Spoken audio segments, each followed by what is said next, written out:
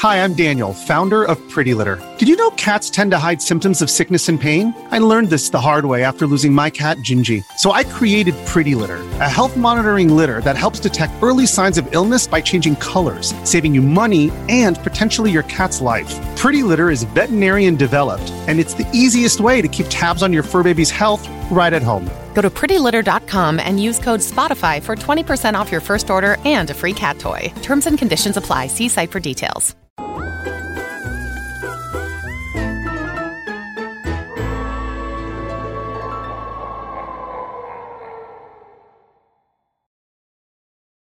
What's up and welcome back to Kinda Funny Games Daily for Tuesday, October 12th, 2021. As always, I'm Tim Geddes, joined by the amazing Laura Kate Dale.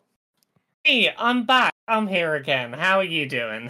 I'm doing fantastic. Now, for those that don't remember, Laura's just out here writing books left and right. Of course, things I learned from Mario's butt. She helped make me a published author. Here I am. I'm still very happy that this is a thing that exists in the world. Thank you for writing about that ass. Yes, I had to write about Crash Bandicoot's ass, of course. But you wrote this book. You put it out a couple months ago. People can get it on Amazon, all the bookstores, all that stuff, correct? Yeah, it's available in all the book places. Just search things I learned from Mario's butt, and you'll find a book about butts it's got Greg, it's got Tim in it, it's got a bunch of other people. A lot of butt reviews. A lot of butt reviews. You'll love to see it. But butts aren't all that you wanted to talk about. You wrote a new book and you hit me up. You're like, Tim, if you have any spots on Games Daily, I'd love to come back. And I'm like, Laura, of course you are welcome anytime. Tell us about the book. Where can people get it? What's the situation? I'm currently writing my first novel. I'm writing it with my wife. It is a novel called Who Hunts the Whale? It is set in a fictional AAA video game developer company. You know, the kind that puts in way too many microtransactions into everything and maybe doesn't treat its employees the best. And it follows a year in the life of someone working within this terrible video game company, trying to work out what to do in the face of very poor business practices. As I said, it's called Who Hunts the Whale? It is currently up for pre-order on Unbound. We're hoping to have it out by about this time next year. But I'd love it if people gave it a look. It is my first time writing fiction, and I'm having a really good time with it. We just finished our first draft of the book, and I couldn't be prouder of it. There we go. I love it. We'll put a link in the description to get that. Laura, I need to say, I'm a big fan of the color blue, so I'm loving the hair, loving the pop of the eyes. That's second best baby blues in San Francisco and over there. We got the number one baby blues. You're in London, right? Yeah, I'm in London. Number one baby blues in London. You'll love to see it because this is Kinda Funny Games Daily, where each and every weekday we get together to talk about video game news and everything that you need to know in the video game scene. You can watch live each and every weekday at 10 a.m. right here on twitch.tv/kindafunnygames. And if you're watching live, you can correct us when we get stuff wrong by going to kindafunny.com/you're wrong. If you don't want to watch live, you can watch later on youtube.com/kindafunnygames, roosterteeth.com, or podcast services around the globe. Just search for Kinda Funny Games Daily and we'll be right there for you. If you wanted to get the show ad-free and if you wanted the exclusive post show that we record, you got to go to patreon.com/kindafunnygames. And I want to shout out our Patreon producers, Prank C and Blackjack, for doing just that. If you don't have the dollars to toss our way, that is absolutely cool. You can support us by using our Epic creator code Kinda Funny anytime you're buying anything on the Epic Game Store, including Back 4 Blood that's out today. We're doing a stream later, but we'll talk about that all later.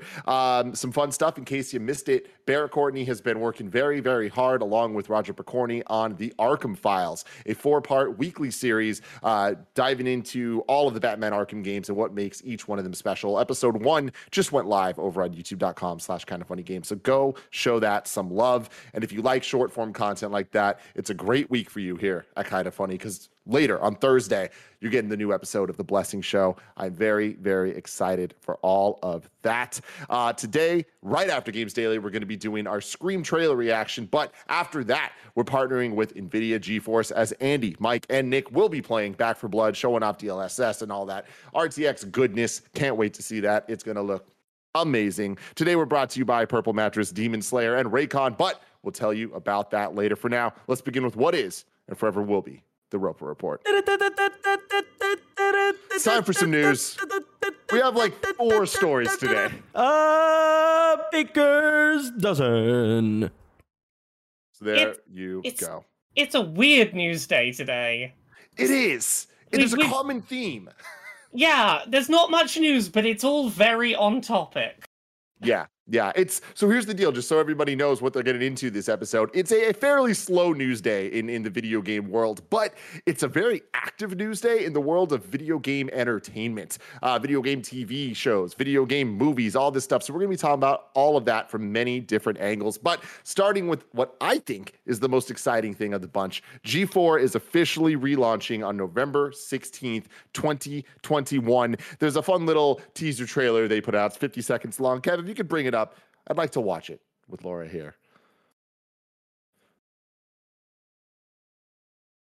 2 seconds, though. Real dang, Playboy. Turn that off. Turn that back on. All right, excellent. You good to go. It's been a mind-blowing year of innovative gaming products. Oh, the Xbox The premium fridge is practicality of the Xbox fridge. New consoles as hot as a vat of frying oil. The limited edition PS5 that we found online for super cheap. And the latest OLED model of that thing we already have. But there's one big announcement that gamers have been asking for because we've been stringing them along for freaking ever. The launch of G4. That's right, November 16th, 2021. There, we said it. It's happening. We're committed for realsies. Let's go.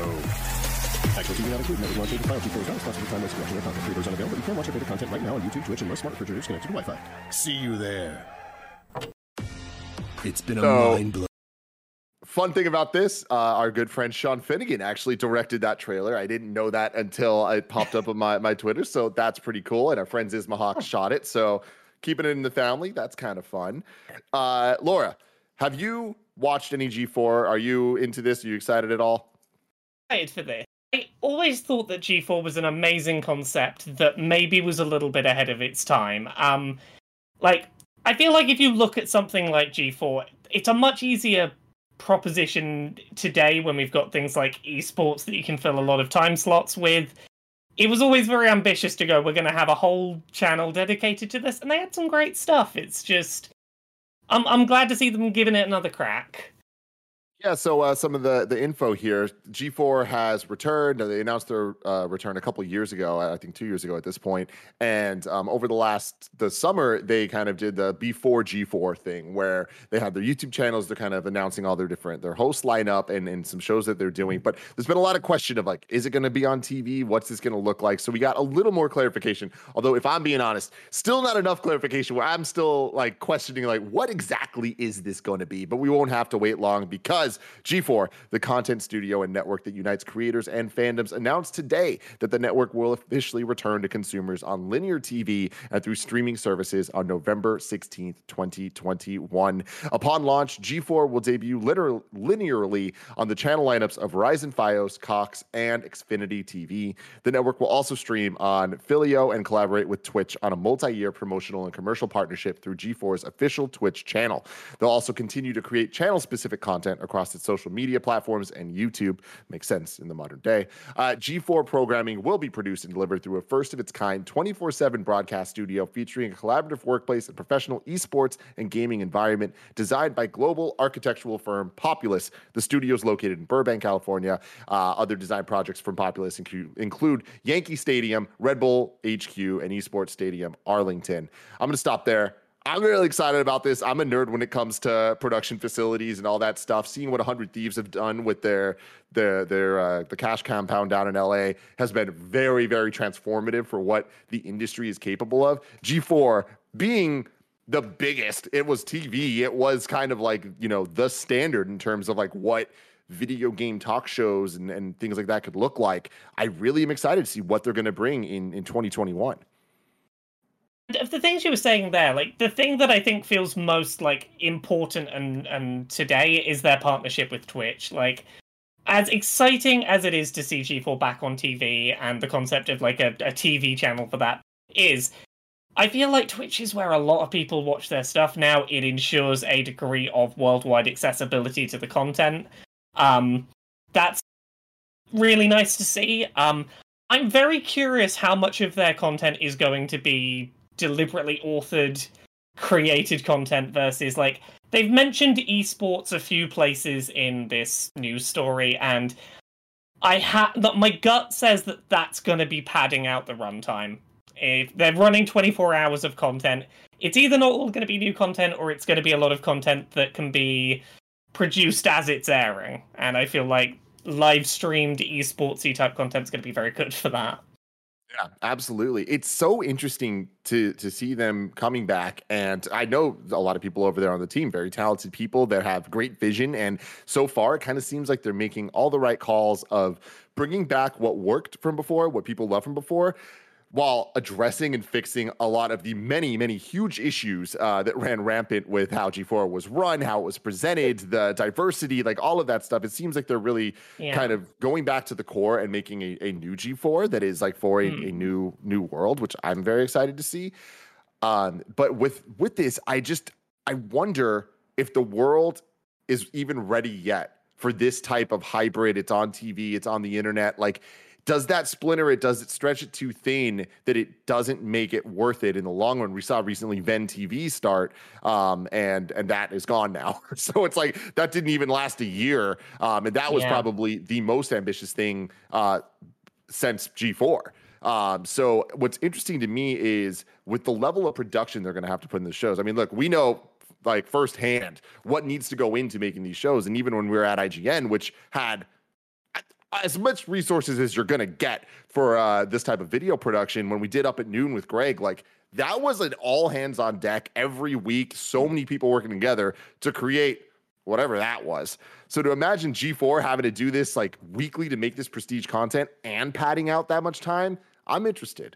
My gut feeling is that it feels very specific that they said that it's a multi-year partnership with Twitch. They have not said indefinitely this is going on with Twitch, and a bit of me wonders, are they doing this on Twitch maybe as well as TV to get people engaged with the content, to get people invested, so that maybe, let's say 2 years down the line, they go, hey, we're no longer broadcasting it on Twitch, but you can check it out on the TV channel, those shows you've spent 2 years getting invested in. I hope not. And I hope that it's actually working the other way. Go for it. Yeah? You reckon the TV to push to the Twitch? Yeah, like I think that, you know, for as long as I've been in this industry now, there's been this push of like, let's make TV quality content on the internet. And that doesn't work because you need to make internet content on the internet. And then there's been the rush the other way now of let's take internet content and put it on TV. And that doesn't work because TV people aren't looking for it, right? Yeah, and that's the thing. I don't know if I think you're right, but I would like that to be the case. Because, like, looking at the list of the programs that are being brought back, some of them, I don't know whether they feel like they fit TV anymore. Some of these, like, you know, multi-year-old at this point concepts. Very internet ready. Like, a lot of them are very... People on the internet will love these shows. TV, I don't know whether it's going to be where it needs to be. And I really hope that, you know, Twitch supports it and ends up finding a home there. Because I don't know how much TV is going to support that. I mean, that's what I think is most interesting about this entire concept is that from the top, it sounds like G4 is not trying to think of themselves just as a TV channel, but a TV channel and Twitch channel and all that stuff. And they're going to design programming that way. And what I think you touched on this a little bit earlier, but it's the accessibility factor of like I grew up not being able to watch G4 because I didn't have that cable. So it was always something that I'd had to watch at friends' houses, and I was always into it because I was so into the idea of high production value video game content, but I just couldn't watch it. Now it being on Twitch, that kind of allows it to be available to everybody, and it very much opens the playing field for that high level of content to be enjoyed by anybody, and that's kind of that gateway drug into getting them to want to expect more from others, you know? And the other thing I think is important to this whole discussion is that a lot of the people who would have been watching G4 when it was on TV previously, a lot of them have been cord cutters since. Like, I think a lot of people who would be interested in a channel like that are also really, like, big early adopters in not paying for cable and moving to internet services. And I feel like if the only way to watch G4 is going to be through through a TV package, I think a lot of people who'd be into it won't touch it. Absolutely. Yeah, so it's like that's the I'm very interested in the business strategy of trying to make sure that it works both as a TV channel, whatever that means in 2021, and as a internet channel like we would like ourselves or like other people. Because what's interesting is the linear TV of you're just watching TV and you have to be here at this time to watch it. That's one factor, but there's still the idea of the linear TV that is just a little bit more on demand, where it's like, cool, your Apple TV or your Chromecast or your Shield or whatever it is, your devices, even your TVs at this point have apps for things like Rooster Teeth or like things like G4. You got to imagine will have that, and like the blend between TV and internet, it every day gets like more and more kind of like a gray area. But I do think it's the production value and it's the level of commitment that is that defining factor. And we just simply haven't seen something like this in a very long time. And every time we do see it, it ends up not working. So I think that if anyone could make it work, it's the team over at G4. But I'm excited to see. I want to go into a little bit of the actual shows they're bringing back here. G4's programming slate at launch will include a wide range of content, including new editions of beloved legacy G4 shows, exclusive content, top interviews, and more, including Attack of the Show. The original geek culture variety show returns with Kevin Pereira as host and a brand new cavalcade of misfits. We all know what Attack of the Show is. X-Play is back as well. The ultimate video game review show returns as a digital-first content brand that balances an authoritative loudmouth confidence with the absurdity of public access comedy sketch show. We got Boosted. Boosted's a weekly esports comedy series for curious gamers and esports fanatics alike. And then here's a big one that is kind of a meme joke, but makes a lot of sense. Ninja Warrior. The quest to summit the mountain returns as G4 attains the exclusive linear broadcasting rights to Sasuke, better known as Ninja Warrior in the United States. G4 will air all 167 episodes of the legendary competition series that pits heroic athletes of all types, from pro gymnasts to fishermen to comedians, against a four-stage formidable and/or impossible obstacle course. So it's kind of fun because that's such a legacy thing to what people remember from G4 in between their actual premiere content. Yeah, and I think like those episodes are going to be running a lot, I would guess. I think there's going to be some late night slots filled with just constant reruns of that, but I think that's fine. It people will get that. Yeah. And then on top of that, ESL Gaming. G4 has partnered with ESL Gaming, the world's leading esports and gaming lifestyle company, to produce and broadcast several primetime esports programs, a first for ESL Gaming in the US and Canada. And then Dungeons & Dragons Limited Series. This is kind of interesting. This is like the kind of celebrity poll mainstream stuff that only someone like G4 can do. Coming off the immense success of D&D Live 2021, featuring notable celebrities like Jack Black, Tiffany Haddish, Kevin Smith, and Dr. Lupo, G4 will continue its partnership with Wizards of the Coast with an all-new limited run series to premiere on G4 this fall. And then joining G4 for its official launch is a crazy list of hosts. So many of our very good friends, including G4 host Kevin Pereira and Adam Sessler, esports personality Golden Boy, hell yeah, Avali May and Froskarin, WWE superstar Xavier Woods, a.k.a. Austin Creed, a.k.a. The Commish. You'll love to see it. YouTube personalities Kasim G and Gerard the Completionist, which is very, very exciting. I love that so many of our friends are part of this thing. Gina Darling, Fiona Nova, Will Neff, and a degenerate rat puppet named Ratty. I'm sure that's an in-joke that I am just not in on. But yeah, what do you think? It's nice to see a lot of the old shows returning. I'm glad to see Sessler back in particular. Like, it wouldn't have felt like a return to G4 without him. Of the new looking stuff on here, Boosted is the one that I'm kind of intrigued by. Like, maybe this is just what I'm reading into the description of it, but it sounds like it's like, hey, do you want to get into esports, but you're not very good, and we're gonna have a bit of a laugh with you, not at you, as you learn how to get better at stuff? That's a really nice tone for a show, and it's something that like I'm really interested to see given a big spotlight, because obviously that community is so often very, very, you're not perfect straight away, you're terrible, go away. It's yeah, it's interesting. I think that the one nut that has still not been cracked by anybody is one site, one team or set of teams that can equally produce content for an audience that wants game news, game content, comedy stuff, entertainment style stuff, and esports. And it seems like they are trying to reach both of those audiences. And at that point, even then, both audiences, I think, are splintered down. So again, if anybody could do it, it would be them. But I still have my reservations about is this going to work? Because I don't know that these are the things that are going to answer that question. But I will say this cast does speak to a lot of different voices, and they have the expertise there.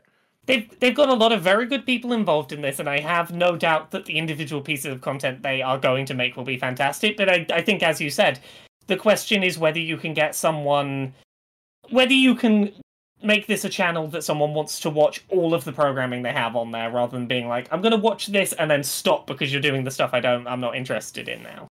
Yeah. I mean, that's the thing when you talk about TV, there is a whole different level of marketing and kind of just sequencing of shows to kind of get people that are interested in one thing to keep watching into the next so that they're still interested. Whereas with the internet, it is a little bit more like, hey, there's a bunch of stuff. Go watch that if you want, or go watch this, whatever feels best to you. But again, I think that's why Boosted drew my attention in this list, is the idea of something that goes, hey, maybe esports isn't so inaccessible and we can have a bit of fun as we learn to engage with it. Might be a good way to get people who are just interested in reviews into engaging with esports content. Like, those bits of bridging content do seem to be there. Yeah. I am very, very, very excited to see this November 16th. I hope their shit is super, super dope. Here's rooting for you guys. Congratulations. But moving on to story number 2, sticking with the entertainment video game news here. Epic Games is reportedly considering making a Fortnite movie. This comes from Adele Ankers at IGN. A report from The Information claims that discussions have already taken place over the prospect of a Fortnite film adaptation. Those talks have also reportedly formed part of a broader conversation at Epic about the possibility of launching an entertainment division focused on scripted video programming as a way to diversify the studio's brands. Epic is now seemingly in search of new ways to grow its library of game franchises as more and more gaming studios turn to filmmaking in a bid to boost revenues. The report notes that 3 former Lucasfilm employees have joined Epic Games this year, including Epic's new president of special projects, Jason McGatlin. He previously served as the vice president of physical production at Lucasfilm and was executive producer of all the Star Wars films released by Disney. In recent years, Fortnite has doubled up as a virtual platform to host film screenings and musical performances, with 3 Christopher Nolan films being screened for free at Party Royale's big screen last year. Nolan also collaborated with Epic Games' popular Battle Royale shooter to debut the new Tenet trailer on the platform in the lead up to the film's released. Laura, what do you think about this?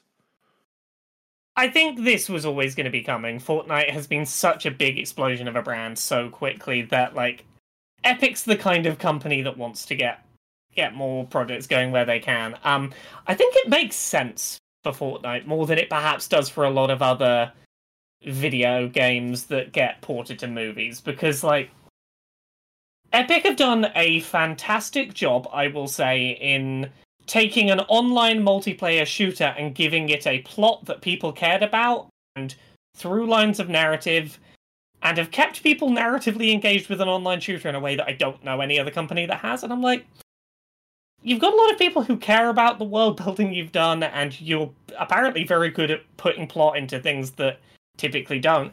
I can see them making that work. Yeah. It's interesting where I'm right there with you, where this is an inevitability. Fortnite is one of the biggest brands on the planet, and I think that it speaks so loudly to younger kids especially. And I think the idea of giving those young kids like more content to consume and more things to be obsessed with makes a lot of sense, whether that's a movie or like an animated series on Netflix or something, I think, or both, you know. But this has always been a thing where there's differences between the video game IP that are turned into movies that seem like, I feel like there's like 3 different categories. One category is filmmakers that know nothing about the games. They don't care. They're just like, we see an IP here and we feel like we can make some money. There's a story we can tell. There's that. Then there's the category of the people that are like, we genuinely care about the game and we really want this to work, but those are the ones that tend to not have the right budget, the right team, the right elements to make it all happen.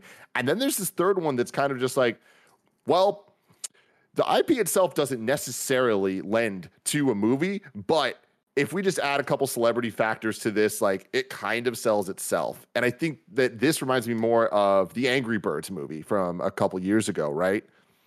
Yeah, like here's the thing. I don't doubt this will be stunt casted to high heavens. Like it's going to be entirely celebrity cast. I imagine it's probably going to be a comedy. It's probably going to be fairly low effort, but I think that at the very least, I think that Epic knows they can convince people to turn out and see this, because like the number of people who, when a new season of Fortnite starts, will come in to watch a narrative changeover between seasons says that like there are people that are invested in seeing what they do narratively, and they probably don't need to make too much of an effort to get people to go to the cinema for that. Yeah, and you know what's interesting too, it being Epic. Like I wonder, I mean, they've kind of proven that, especially with the Fortnite brand, like they care and they get it, and they're constantly changing and adapting. I think the most interesting element of Fortnite to people like me is the kind of crossover events and getting other IP involved. I doubt that would be the direction that the movie goes, but there is this obsession in Hollywood of, you know, things like Ready Player One or Space Jam, of just kind of like IP orgies. I'm the opposite to you. That's the thing I fear, because I fear this just becoming cameos for cameos' sake that disrupt any chance of this having a coherent plot. Because like I think about the Emoji Movie. That was a film that 2/3 of which was let's product placement jump between as many brands as we can, and it made that film unwatchable. I could see Fortnite going the same way, like, oh, we've got to go have a little Rick and Morty tie-in because we've got that character in the game. Oh, we've got to go over to this world now. And I could see that going badly. Yeah. I mean, what's interesting is, as an outsider to Fortnite, like, I've said for years that I thought that there would be a animated show by now already. And so much of that is like the fact that there's not a like main character that I can think of from Fortnite, like just the one main avatar. Like there's certain things that are, I think there's a character called Jonesy who I think is meant to be the main generic blonde man. Yeah, it's interesting that are kids attached to that character though? I mean, maybe they are. I don't know. I mean, he shows up in all of the narrative stuff between seasons. I don't know whether that means people are invested in him. I don't know enough about what kids think of Fortnite to know whether they actually care about that character, or if they're just there to, I don't know, play as Thanos, who I don't think you've been able to play as for a long time. Kevin, you are definitely the biggest Fortnite player that I know. What would you want from a Fortnite movie? Or let me start there. What would you want, and is there anything that would make you actually interested? There's 0% chance. Like, I do not play Fortnite for the story aspect of it.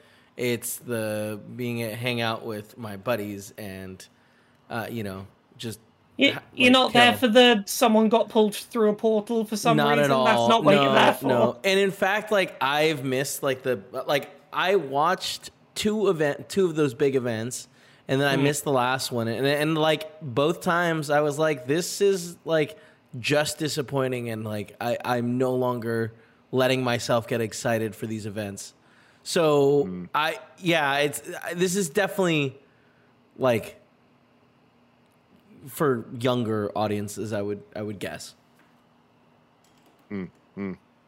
Yeah, well, the younger audiences eat this shit up. So I don't know. We'll see where this goes. I think that this is an inevitability that will happen, especially as we see Epic kind of get bigger and bigger and bigger and try to figure out more ways to make more money. Like, films are a good way to do that, especially with the modern era of streaming and stuff. A lot of money to be able to sell out to. Whether it turns out good or not, there is too much money on the table with that brand. It will get pushed through. It'll happen. Yeah, absolutely. Moving on to story number 3, that is kind of the opposite of what you just said. Sable and other games from publisher Raw Fury to be adapted for film and TV. This comes from Adam Bankhurst at IGN. Raw Fury and production company DJ2 Entertainment have officially partnered up to adapt the video games Sable, Nightcall, and Mosaic for film and television. We're looking at Sable right now. This is the game that came out recently. People are really loving it. Beautiful art style, very unique look to it. The idea of this being an animated show could be very interesting. As reported by GamesIndustry.biz, this first look partnership will also include the option to adapt Out of the Blue's Call of the Sea, Long Hat House's Dendara, which is a very great game on the Switch that I played, Layman Studios' The Signifier, and Geography of Robots' Norco. DJ Entertainment's previously worked on 2020's Sonic the Hedgehog film and is currently working on a few other TV adaptations, including Life is Strange, Disco Elysium, My Friend Pedro, and Tomb Raider. Quote, there's so much to love about working with the Raw Fury team, including the team's incredible taste for some of the most unique, beautiful, and innovative games today. Having access to Raw Fury's incredible slate allows DJ2 to begin developing adaptations even before a game is released, setting a jump on the market as well as allowing for more synergy between the different media. Right now, we're looking at Krillbyte Studios' Mosaic, which focuses on a person who is living a bleak and repetitive life in a cold, systematic city. Every day of this person's life is the same and feels as though it has no meaning, but that all changes when strange things start to occur. And then earlier, the other one we were looking at is Black Muffin's Night Call, an investigative noir game that tasks players with not only solving a murder mystery, but also with making enough money to pay their bills. So this is kind of interesting. Smaller titles, not necessarily things with IP that have the type of brand recognition of a Fortnite to be turned into a movie or TV show. What's your take on this? All three of these really interesting narratively driven games that I think could be very well adapted to being non-interactive. I think the only one of the three that would suffer a little bit from the transition to film is Night Shift, which is a mystery that involves a lot of narrative choices, and a little bit of that's going to be lost in translation. But they're all really, really interesting games that I would be fantastic to see. I'd be very excited to see adapted. The big thing I have in my mind is I really hope these adaptations are animated, because all three of these games have superb art styles that I don't know how you would capture in live action, and I really hope that the budget exists to recreate these for full-length films. Yeah, you bring up a good point. It's interesting, even with the rest of the games they named your Call of the Sea and Dendara and stuff. Like those also have that look. Even My Friend Pedro, it's like that's interesting.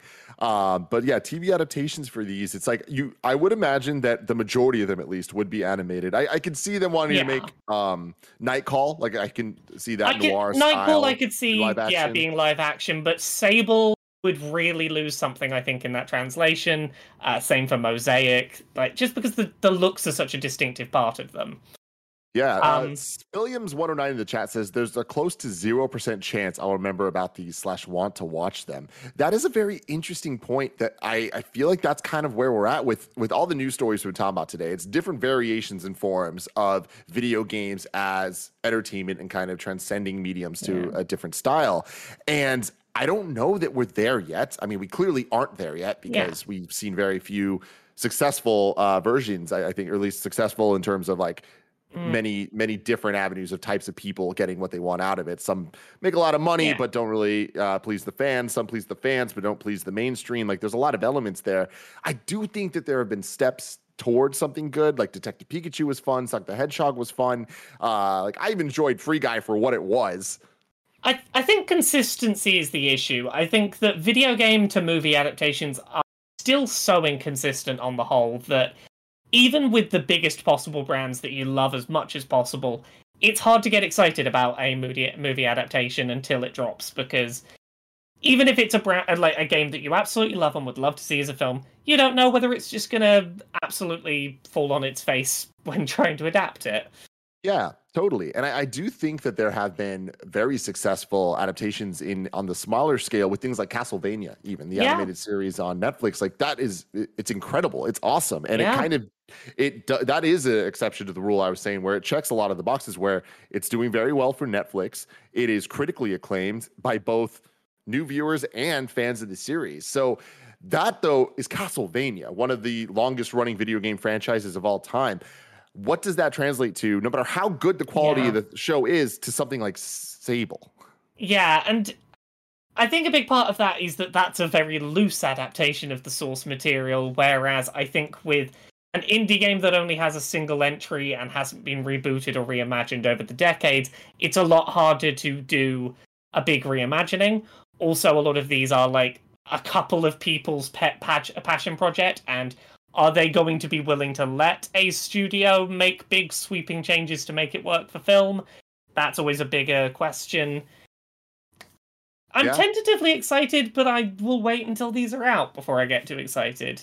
Yeah, I think that a major problem that a lot of these things are going to face is what makes it necessary to exist in that medium as opposed to just being interactive and being what a video game is and allows you to do. And I think that there are certain examples of things that can work that are so good of a concept that they can work and have their own unique identifying features as a movie or as a game to make both be able to work side by side. I'm expecting Last of Us to be an example of that on HBO next year. But then you look at some of the other things, and it's like them talking about Life is Strange, which is also in the works. Life is Strange could function without the interactive elements as a very good CW style show. Yes, but you know what one I don't think can work that way? Disco Elysium. I don't think Disco Elysium works adapted to a non-interactive medium, because the entire point of it is that it is the closest to a live-action role-playing game we've ever had in video games. It is entirely about making very granular choices about who this main character is and how they go on their journey. And I feel like so much of what makes Disco Elysium amazing is going to be lost. Yeah, it's really interesting. So Johnny Nono writes in and says, what games would you be most interested in becoming TV shows? We've talked a lot on the show about like what games you want to be movies or whatever, but does anything come to mind for you, Laura, of some show that you would love to see?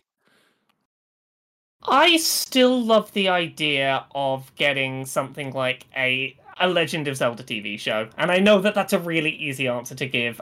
It's been floated around as a movie idea for years, and I don't think that necessarily works as a film, but I love the idea of giving a big grand adventure like that room to breathe, giving it a proper good runtime. That's the first thing that jumped to mind. Have you got anything you're thinking of? That's a great one. And honestly, I agree with you that I don't think Zelda could work as a movie. I think, if anything, the runtime alone would allow for a couple fun callbacks and epic moments and like cool music cues, but it would be very shallow and not really get to the core of what makes Zelda the experience special. But I do think that an animated show specifically, like give it some Studio Ghibli style to it, and then really make it about the adventure, really make it about like what makes Zelda special, could be very cool. Oh, I did just have one other thought.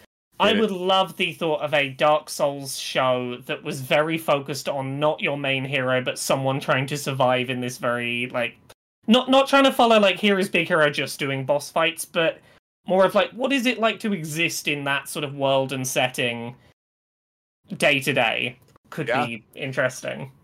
Yeah, that's cool. The one that's going around, like everyone's talking about now, and I feel like it comes up every time Metroid is in the zeitgeist, which unfortunately is a very rare thing, but I'm happy it is now. An animated Metroid series. Like, I don't need it to be long. It could be 6 episodes on the shorter side. I would actually love if there, just like the games, was very little dialogue. Like, I want it to be Samus alone. I want it to be very atmospheric and like kind of what makes the game special, but strip the gameplay elements out of it, but still really kind of rely on that loneliness and that like kind of like almost desperation, but then have that moment where the desperation turns into badassery. Agreed. I like the idea of a show that it'll never happen, but I love the thought of a show that's confident enough to have long gaps of no one speaking and just tone based stuff. Yeah, totally. Very, very cool. The last entertainment movie news story I want to add here, it's not so much a whole new story, it's just a slight update. Last week we did a trailer reaction to the new Resident Evil movie, Resident Evil Welcome to Raccoon City, and my oh my lord, did you see that trailer? Yes, I did. Yeah, and it is what it is, and what it is not good. But I am excited for it, for the ideas of them being so true to the source material. But guess what? When you take a B movie plot in a video game and apply it to an actual movie with the budget of a D movie, this is what we're about to get here. Yeah. Having said that, the European trailer came out. Yes. And it is a marked improvement over the American trailer. I'm going to be honest, I wasn't super excited by the American trailer, and then I saw the European one. I'm like, okay, I'm on board now. This seems like the right kind of train wreck, and I'm here for it. Exactly. Again, I don't think the trailer fixes the problems of the other one. The CG is still horrible, and some of the plot elements seem very, very weird. And there's just a kind of cheesy cosplay element to the whole thing. But there's a lot more fun to be had in this one, so I recommend you guys go check it out. Before we move on to our fourth story, let me tell you about our sponsors. This episode is brought to you by Purple Mattress. Picture this. You're in bed ready for a good night's sleep. It's hot, you're sweaty, your neighbors are causing a ruckus, so are the cicadas who emerge from the ground after 17 years of getting ready to mate, scream, and die.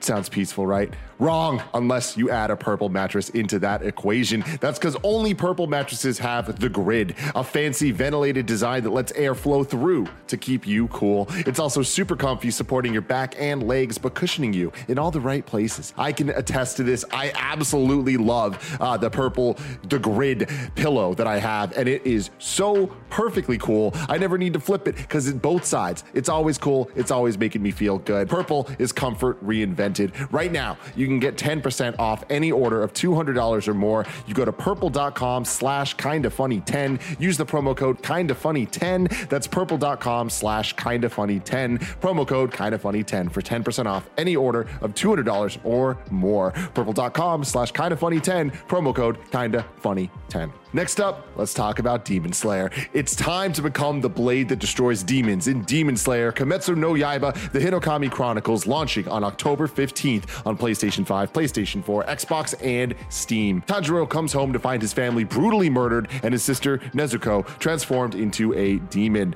So, Tanjiro does what anyone would do, vow to become a demon slayer to restore his sister's humanity and kill the demon that massacred his family. Duh. Based on the anime of the same name and the box office hit, the Mugen Train arc, this game's adventure mode lets you relive the most memorable moments and battles. There's also a versus mode where you can choose any combination of two characters to face off. With exhilarating gameplay and a whole bunch of skills and characters from the anime, rise up to become the strongest of the demon slayers. Pre-order Demon Slayer Kimetsu no Yaiba, the Hinokami Chronicles to unlock 2 bonus characters and get early access to the game. To pre-order, go to the link in the description. Finally, shout out to Raycon. We can't control the vibes of the world around us, but with a pair of Raycon wireless earbuds, we can at least control the vibes in our heads. Cool Greg is training for a half marathon. He's been getting his run on. He's been working out using his Raycons. He's been loving them. Whether you use them to get hyped, to relax, to work, or work out, Raycons are about to be your new best friends for on-the-go audio. The new everyday earbuds look, feel, and sound even better than ever somehow, and are still half the price of other premium audio brands. Raycons are sure to impress you before you even turn them on with their new and improved look, feel, and optimized gel tips for flawless in-ear fit. The coolest thing is their new awareness mode for when you need to listen to your surroundings instead of your jams. Right now, Kinda Funny Games Daily listeners can get 15% off your first Raycon order at buyraycon.com/KFGD. That's buyraycon.com/KFGD to save 15% on Raycons. BUYRAYCON.com/KFGD. And for our final story of the day, Pokemon Legends Arceus won't actually be an open world game. This comes from Liam Doolin at Nintendo Life. When Pokemon Legends Arceus was originally revealed, it was described and compared quite a lot to the open world games like Legend of Zelda Breath of the Wild. While PR and early footage of the game certainly gave the impression of an open world environment that you'd be able to walk from one location to the next, it seems this won't entirely be the case.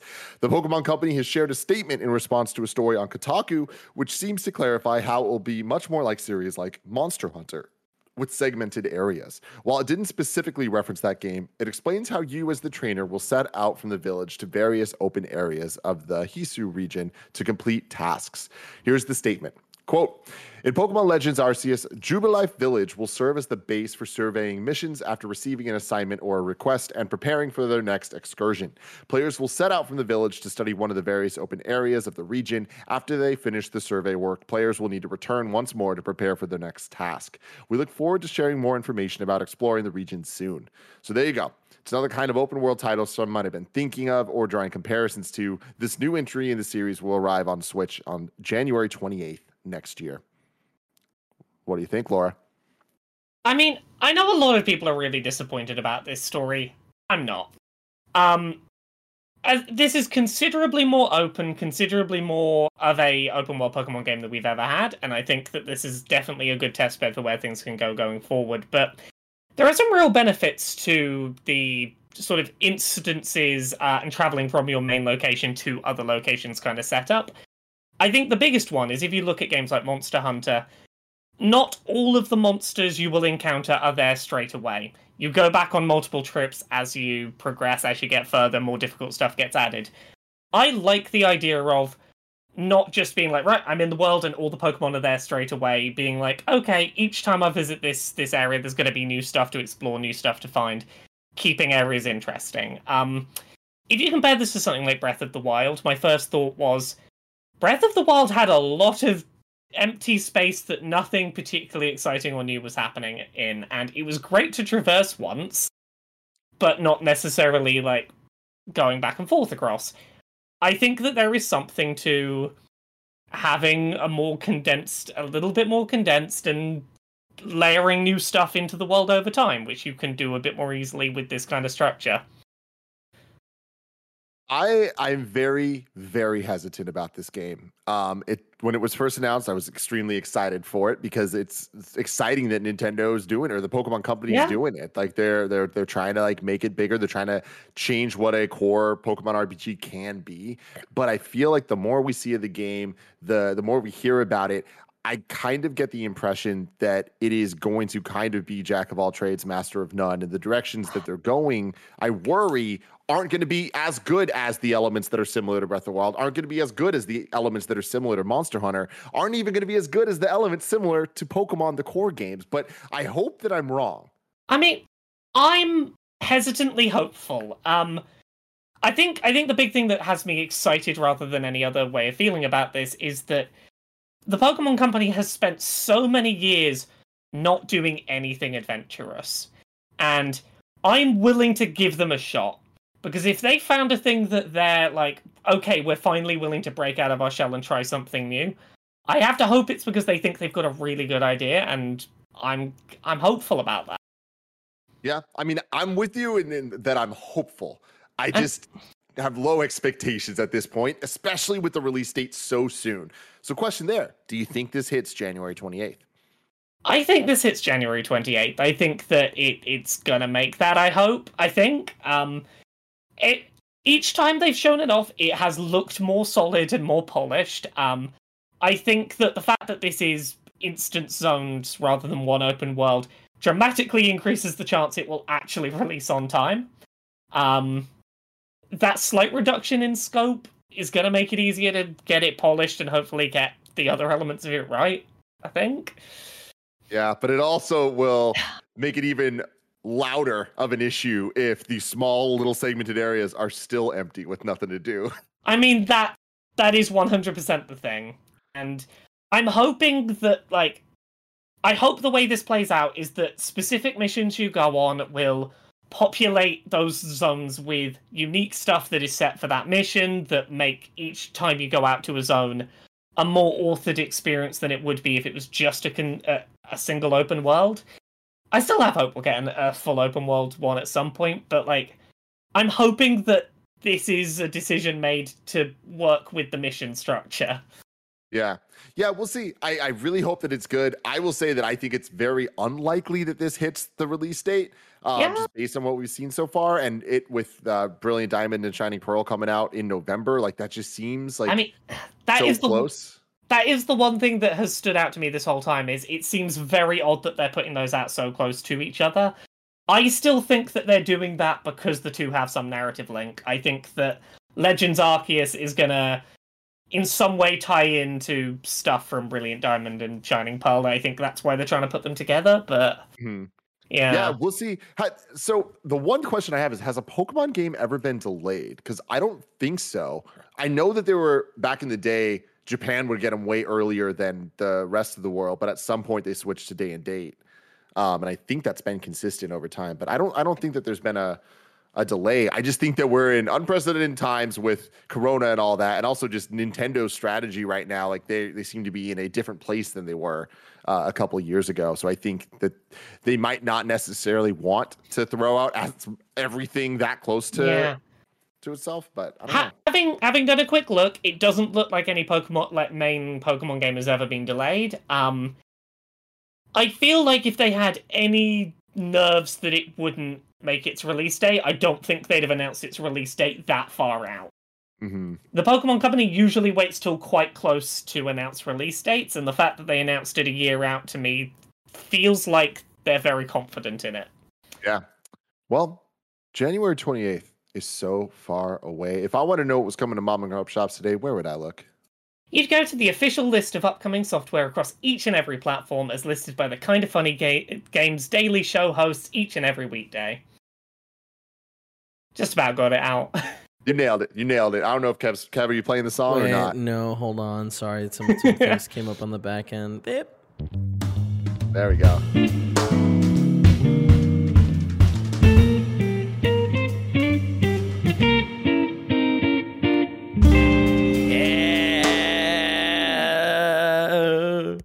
Today we got Monster Crown on the PlayStation 4, Xbox One, Switch, and PC. We got Disco Elysium: The Final Cut on Xbox X and S, Xbox One, and Switch.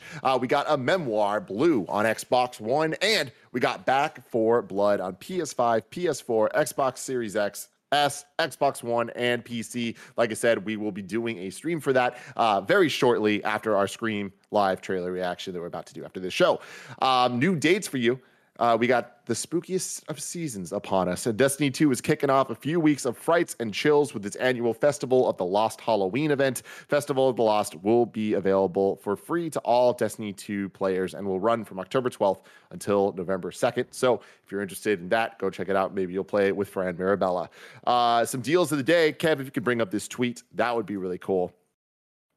This actually came out yesterday, but I wanted to put it in here just so we can show it off. You have a chance to win Nickelodeon Xbox Series X's, brought to you by Nickelodeon. There's a SpongeBob one and a Leonardo one, the Ninja Turtle, from Nickelodeon's All-Star Brawl. Kev, you there? Yep. It's give me 1 second. I'm pulling it up right now. Turn that off. Switch. Bam.